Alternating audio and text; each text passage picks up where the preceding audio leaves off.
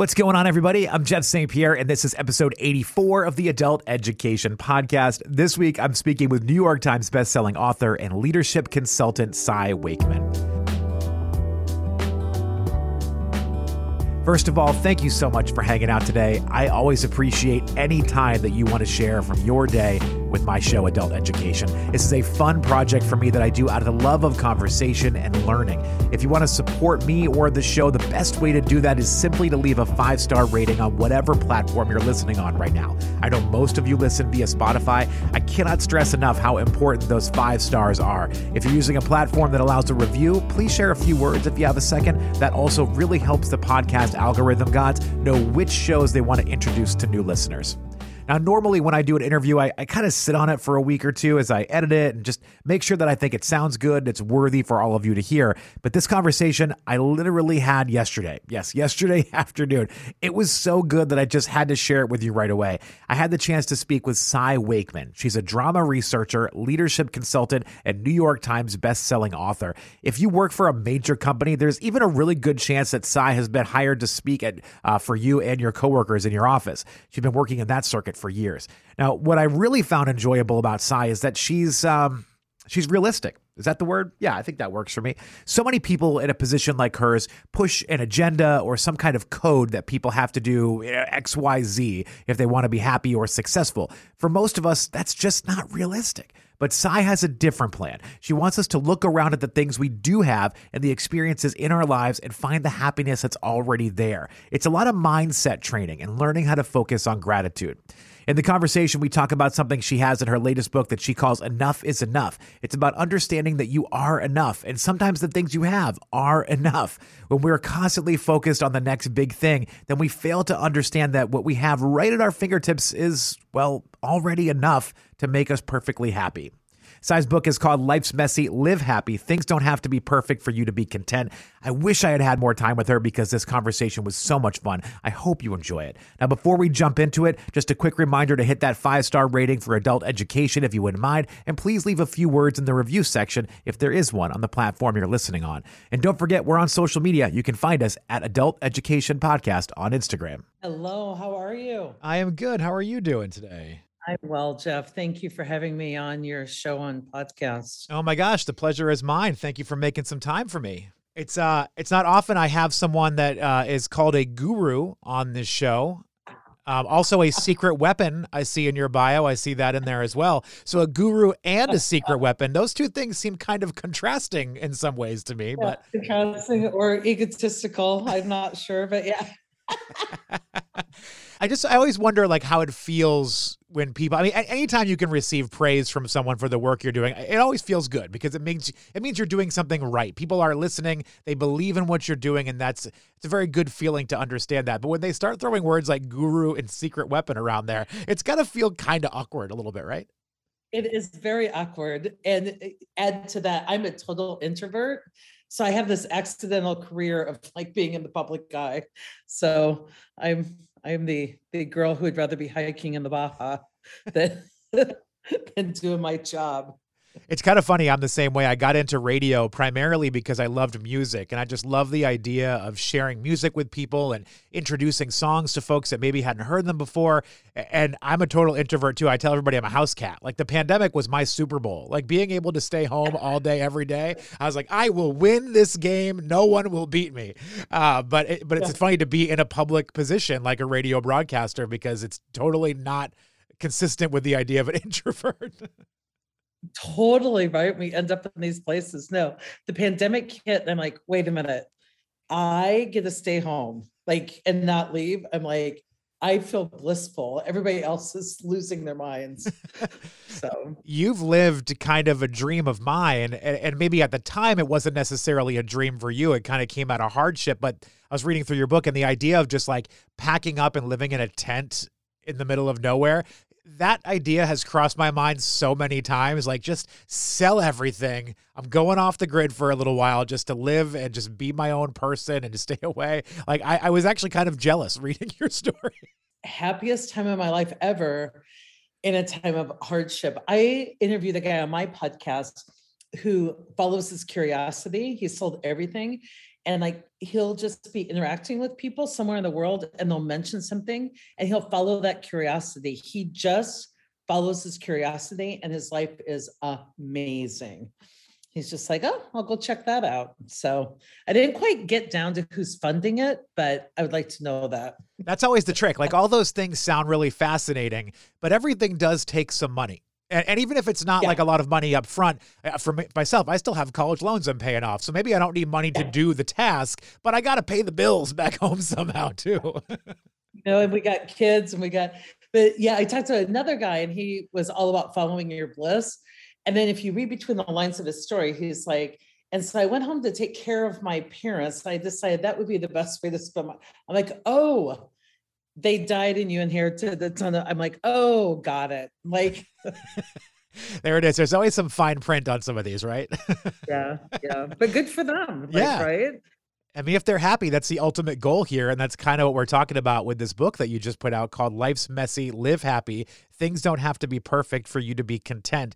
I want to talk about that title in just a second, but I'm glad you mentioned your podcast because I was listening to a recent episode, just trying to get a feel for what I was getting myself into because I didn't know anything about you prior to getting my hands on this book. So it's been a pleasure to learn more about you.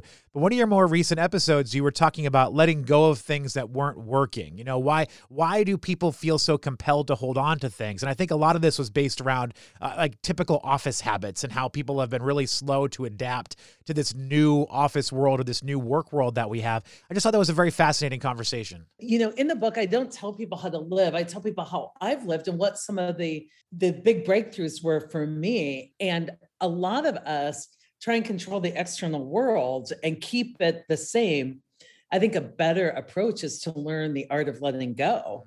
And so many of us don't welcome what's coming our way, and we're not good at letting go and grieving what's no longer serving us. And, the Buddhists talk about the law of impermanence, right? Realizing that life is impermanent.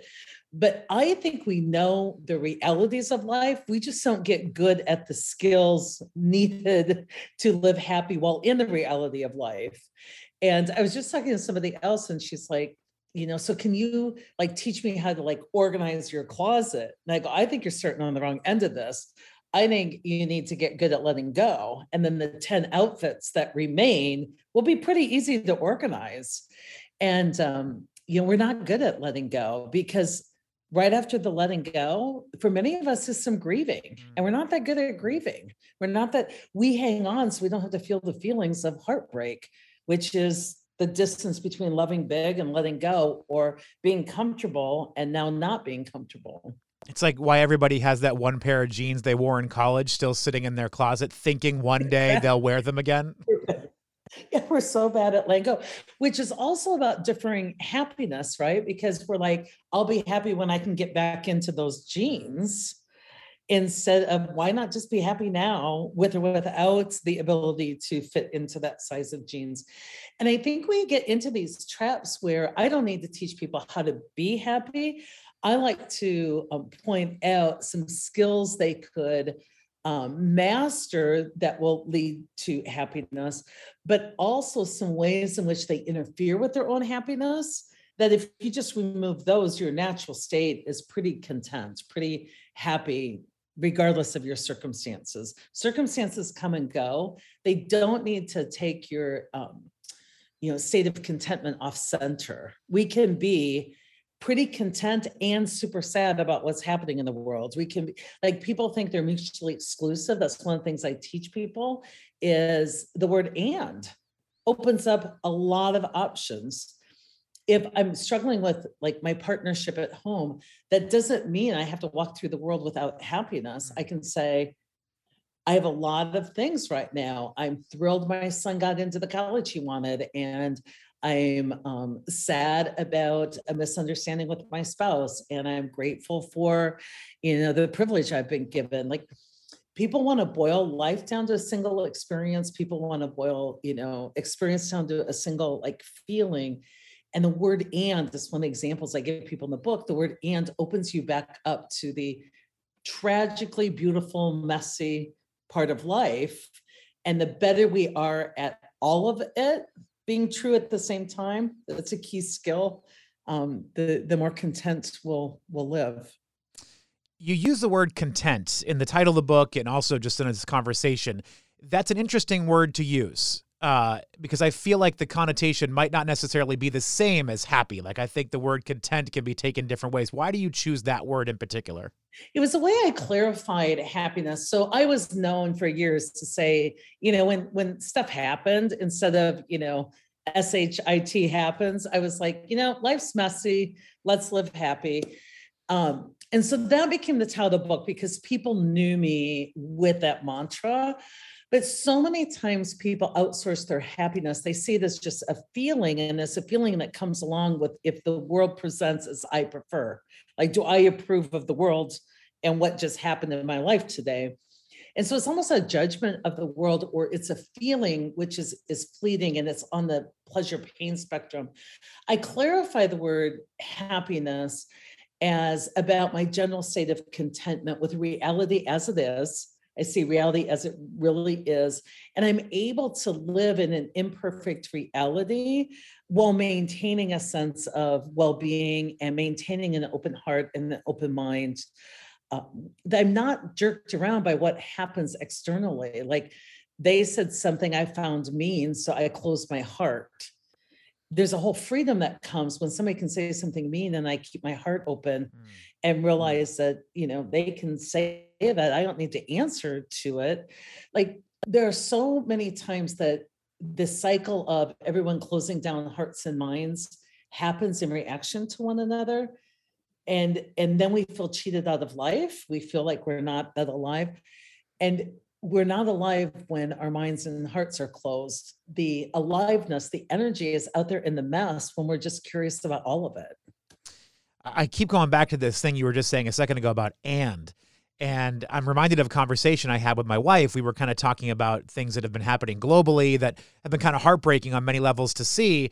And I forget what she said to me. And I didn't say that I didn't care because I do care. I feel for those people that are going through so many tough times, say over in Ukraine, and they're really, fighting for their lives in a lot of situations. But at the same time, my day also has its own things going on here. So there is an element of, yes, there's that, and I still have to live my life in this element. So I was trying to convey to her that I'm not insensitive towards it. I don't not care about those people. Like it's obviously a heartbreaking thing. But I also still have a job and I have a daughter and I have a family and I have all these different things that I have to be thinking of. So this word of and I think is such an important thing. It's so important. And, the book isn't written like, here's how to live your life. Sure. It's like, here's the vignette, like consider the word and the power of and I think what happens so many times is that we haven't yet mastered multiple things can be true at the same time. Whenever we suspect that what we believe is a little challenged, we like to double down this thing called cognitive dissonance, which is uncomfortable. We like to double down in what's like really true. And that separates us out instead of us looking at how multiple things can be true at the same time. And it helps open your mind and your heart up so you actually can do something. So let's say that my first impression of you, and it's not for viewers that or listeners that can't see my view, but let's say your office is a mess behind you, and it is not. That's why I've got a background here, Cy. My first impression is like, oh my God, this guy like doesn't care about his stuff. And I start to close down. I use the word and I'm like, and he works a lot of hours trying to bring good education to people. And he volunteers a lot and doesn't take time to clean his office. He's out working with kids. And what it does is instead of shutting me away from you, it brings me closer. It brings me to the whole like complexity. And your Ukraine example is a tricky one for a lot of people because, or like, let's say I have a family member who is grieving the loss of a son. And she was looking out the window at my house and she found herself unexpectedly joyful while she's watching these little kids fish from the dock. And I looked over because she started to smile and laugh. And then she collected herself. She like got sad again. And I asked her about it and she felt like being happy kind of dishonored her son and her identity as a grieving mom. Now, here's the irony.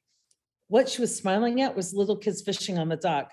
The person who taught them to fish was her son that passed. She was actually looking at the joyfulness he brought to people's lives, but then had to remember to be sad.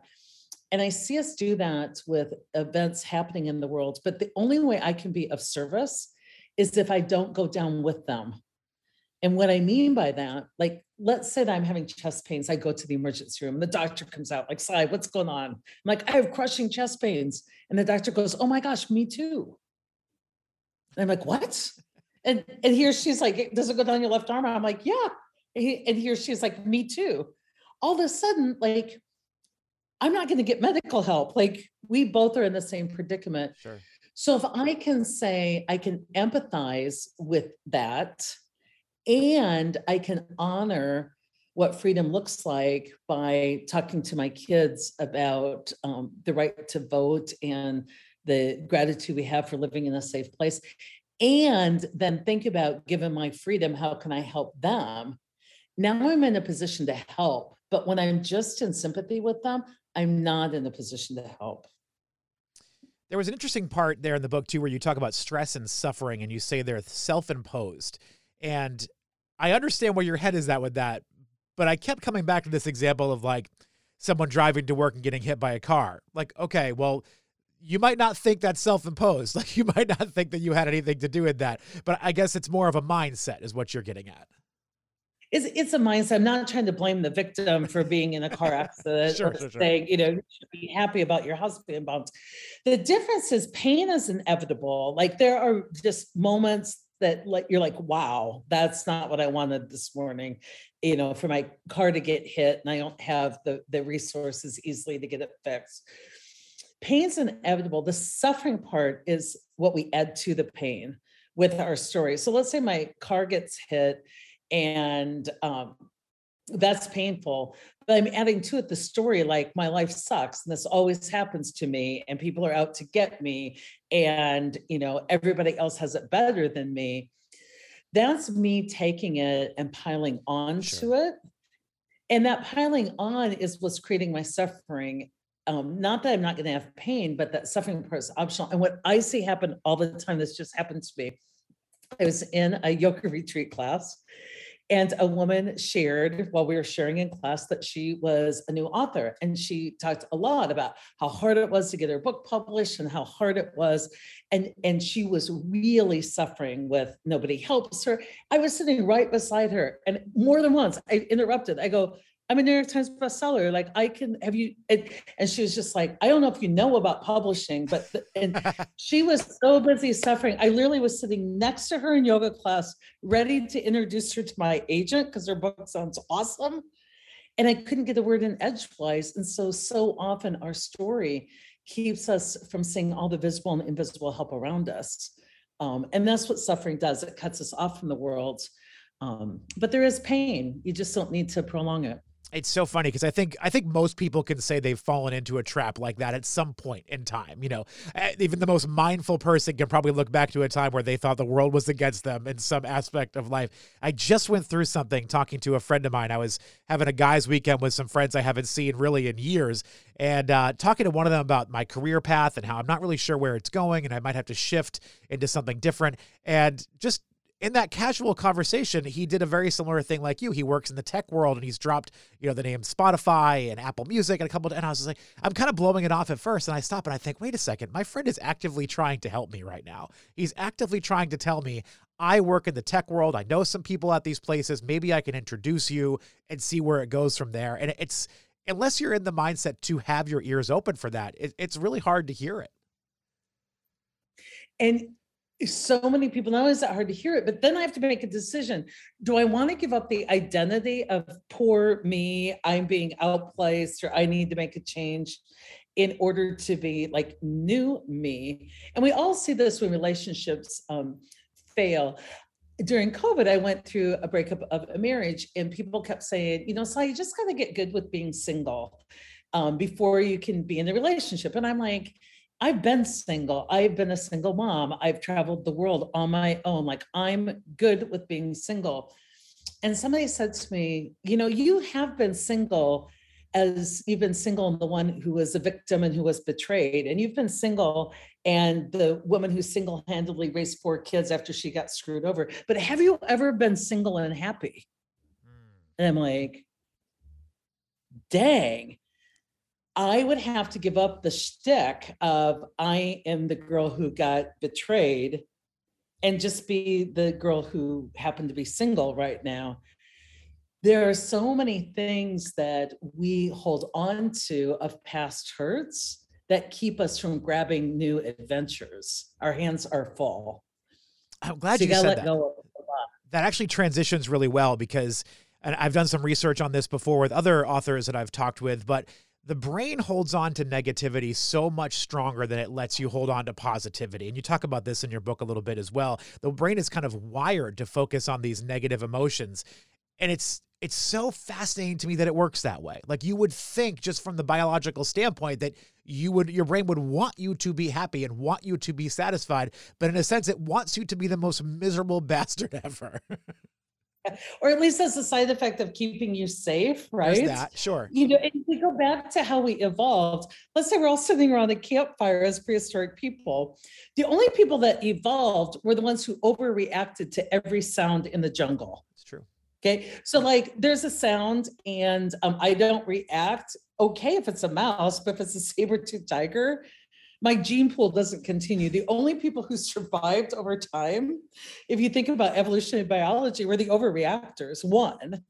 But our mind really does. And that's why I want people to understand how their mind works so they quit getting played by their ego. Your mind will take everything to the most negative, worst outcome ever. And if you just believe your own thinking, you'll get played by your ego. And I teach people to question their thinking. Is that actually true? And could there be other possibilities? Because we are wired to defend, keep ourselves safe, worst case scenario, catastrophize. And the very thing we crave is connection with people, but we're wired to, to seek separation. How are they different rather than how are we similar? At the end of the chapter on gratitude, you sort of list, like, I guess it's kind of a gratitude practice in a way, like things that you do to show your gratitude and to understand it. And one of the things that you put in there was recognize your privilege, let it humble you. And it just stood out to me because I just talk about a buzzword for like word of the year. That's privilege. Over the last couple of years, that word has come up a lot. And in so many ways, I think it's hard for people to understand that they may have privilege. You know, like I'll take just myself as an example. When I started hearing that word popped around, I was like, man, people would say that I have privilege because the color of my skin, but do I have privilege? Like, I think about how hard I worked and how I'm still in debt from college and all these things. Like, am I really privileged in that? But then at the same time, you have to separate that and look at the other. Like, I was able to go to college. That's a huge privilege. I'm able to, even though I have all that debt, I'm still able to have a roof over my head and have a wife and I have a wonderful little daughter, like all these things. And so the word privilege means so many things, but I don't think it's all the things that people automatically assume when they see it. So true. And somebody said, when someone told them, their success, they're like, I made good choices. And the person pointed out, you had good choices available to you to make. Like, and I think I talk a lot about ego in the book. And when somebody starts bringing up privilege, the ego jumps in to go, I've had hardships too. Not the point. Can you just acknowledge that there were some barriers to success you didn't have to overcome? And for me in the gratitude chapter, it was a radio interview. Someone called me up and it was a big deal at the time. It was before podcasts. It was like, I actually was going to be on, this live stream radio. And it was one of my books had just come out. And she really wanted me to answer, like, how have you been successful? Like, what are the choices you've made? And how did you know to zig when other people zagged? And as I'm preparing for this interview, it just hit me like I would have to revise history to actually play this part she wanted me to play. Like, oh, I had a business plan. I was so smart and I read the future and I did this and I did that. And it just didn't sit with me. What really happened is people had helped me out, both invisible and visible help. And even in the midst of my failure, somebody gave me a second chance. And, my story just wasn't all that appealing to an audience that wanted to replicate it, because so much of my success had to do with, but for the grace of God, go I, like other people's contribution to that. And so it wasn't a very exciting interview, but it certainly helped me realize that so much of what I have today um, in my life, not just possessions of having, but so much the people in my life have been through grace and mercy and tolerance and kind of undeserved privilege. And so I've used my gratitude to start recognizing what is in my life and on my gratitude list that I didn't single-handedly create, and to really put a star by those, because that's my privilege, is what came to me that I didn't create.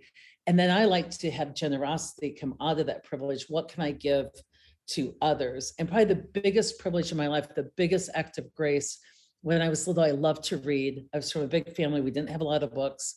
I went to the library. I felt like I discovered Mecca. And I was so excited. I was a really good reader. And I went to check out a pile of books because I wouldn't be back for a week. And they're like, you can only check out 2 books.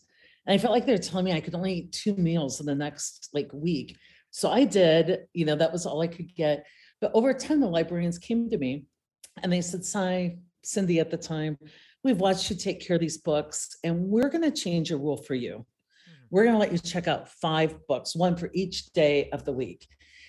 And when I was looking back, when I hit the New York Times bestselling list, and it was just gratitude, the librarian who broke the rule, talk about a privilege. I didn't ask for, I didn't even know to ask for it. I made a star by that. That was a privilege given to me. Somebody's grace and mercy set me up for success. I then was asked to be on a board, and I don't like boards. I'll do anything, but don't put me on a board. I don't want to listen to financials all day.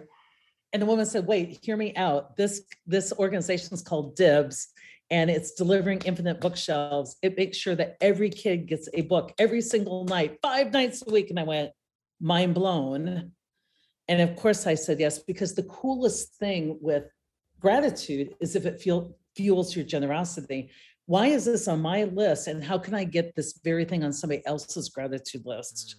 And so how do I take what I was given and give it to others? And that practice has just been really life-giving to me. I started thinking more about gratitude a few years ago, and it really is so life-changing just to look for those little things that happen every day, or even going back a little bit to think about the things that have happened to you that have set you on a positive path.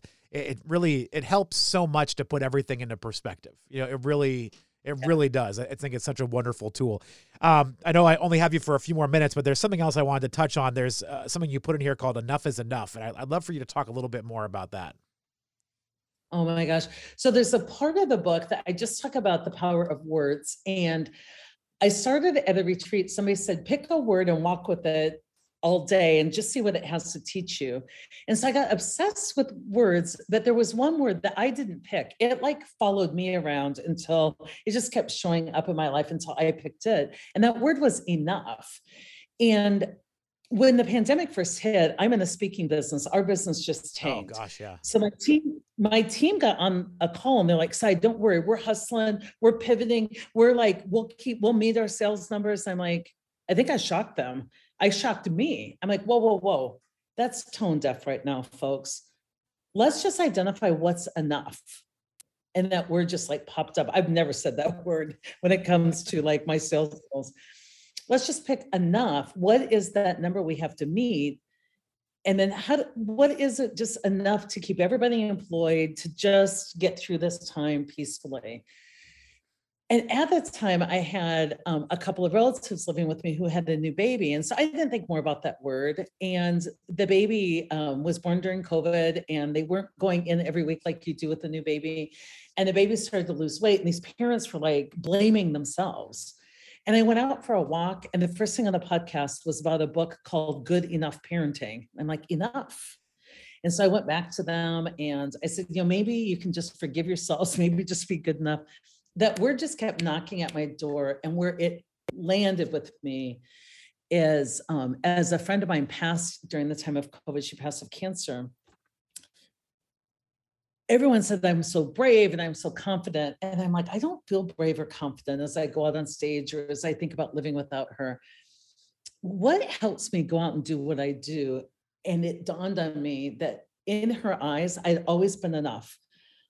If I went out and screwed my life up again, she's like, oh, you're just doing more research. she loved me in a way I was confident I was enough. And that hit me. And I had to look at my life and say, have I loved other people in a way that they're confident that they're enough? And it changed my life. I started living in a way with my kids and everybody else. I loved them, but I wasn't convincing them that no matter what happens, you're enough. You're good enough. With Kathy and saying goodbye, I'm like, it eased me, because it's like, we've had enough time. We've talked enough. Like we've had enough. We don't have to go for perfect. And that whole word just shapes me so I can loosen up around the edges and just really love what's in front of me, is the word enough. I really appreciate that mindset and how you've used the word enough, because I've tried to use that in my life and with other people. In fact, I just had a conversation with my boss recently. We were kind of talking about, what the next step is in the career. And I was that person that was always driven to take the next jump and always trying to go the next level higher. But recently, in the last couple of years, and maybe even after I had my daughter, she's 16 months old now. I just had this thought of, I do want to be successful. I want to be able to care for my family. I want to be able to live the life that we want to live, but I really just want to work with good people. Like I don't need to have the corner office on the 35th floor. I don't need to have all of these accolades. I just need to have a good group of people that I'm around and enough to live the life that I want. And that's fine. That's enough for me. And Jeff, that is the key. One of the keys to happiness is asking for yourself, what is enough? What is it I want to curate in my life? What life do I want to design? Because so many of us, I talk about this in the book too, we're so flattered by being chosen. We never do the due diligence of seeing if we want that promotion. Yeah. And so it's so easy for people to talk to you about your next step, and you get performing like, I want to be chosen, without ever asking yourself, do I want that position? And somebody asked me why I married my first husband. I'm like, well, because he asked. Now, it wasn't a waste of a marriage, but it was like, I never asked me if I wanted to marry him. Yeah. I just was so glad to be chosen. And so many of us live life externally focused, like, well, of course we want that next job. I would ask you yourself if you want that next job. Well, Cy, this has been an absolute pleasure. I wish I had, another hour and a half with you. This has been great. Sometimes filling 30 minutes can be tough. With you, I'm like, wait, I didn't get through all my questions. But Cy, this is great. Cy Wakeman, the book is Life's Messy, Live Happy. Things don't have to be perfect for you to be content. Where can people go if they want to find out more about you or the book? I'm on social media all over the place at Cy Wakeman, CYWAKEMAN. Also on LinkedIn, and the book launches March 29th, the day we're taping this. So any major bookseller, any local cool indie bookstore that you want to support, it's yours for the offering. It's in audio and Kindle as well. So enjoy. I love it. Thank you so much, Cy. I appreciate you. You bet. Appreciate you back, Jeff. Thank you. I'd like to give a big thank you to Cy Wakeman for her time today. What a fun conversation that was. I hope you enjoyed that. And I hope that I'll get to talk to her again sometime in the future, because that was fantastic. Her book, Life's Messy, Live Happy, Things Don't Have to Be Perfect for You to Be Content, is out now, and you can find it wherever you find your books. And thank you to all of you for sharing some of your day with me. I really do appreciate you. Until next time, be well.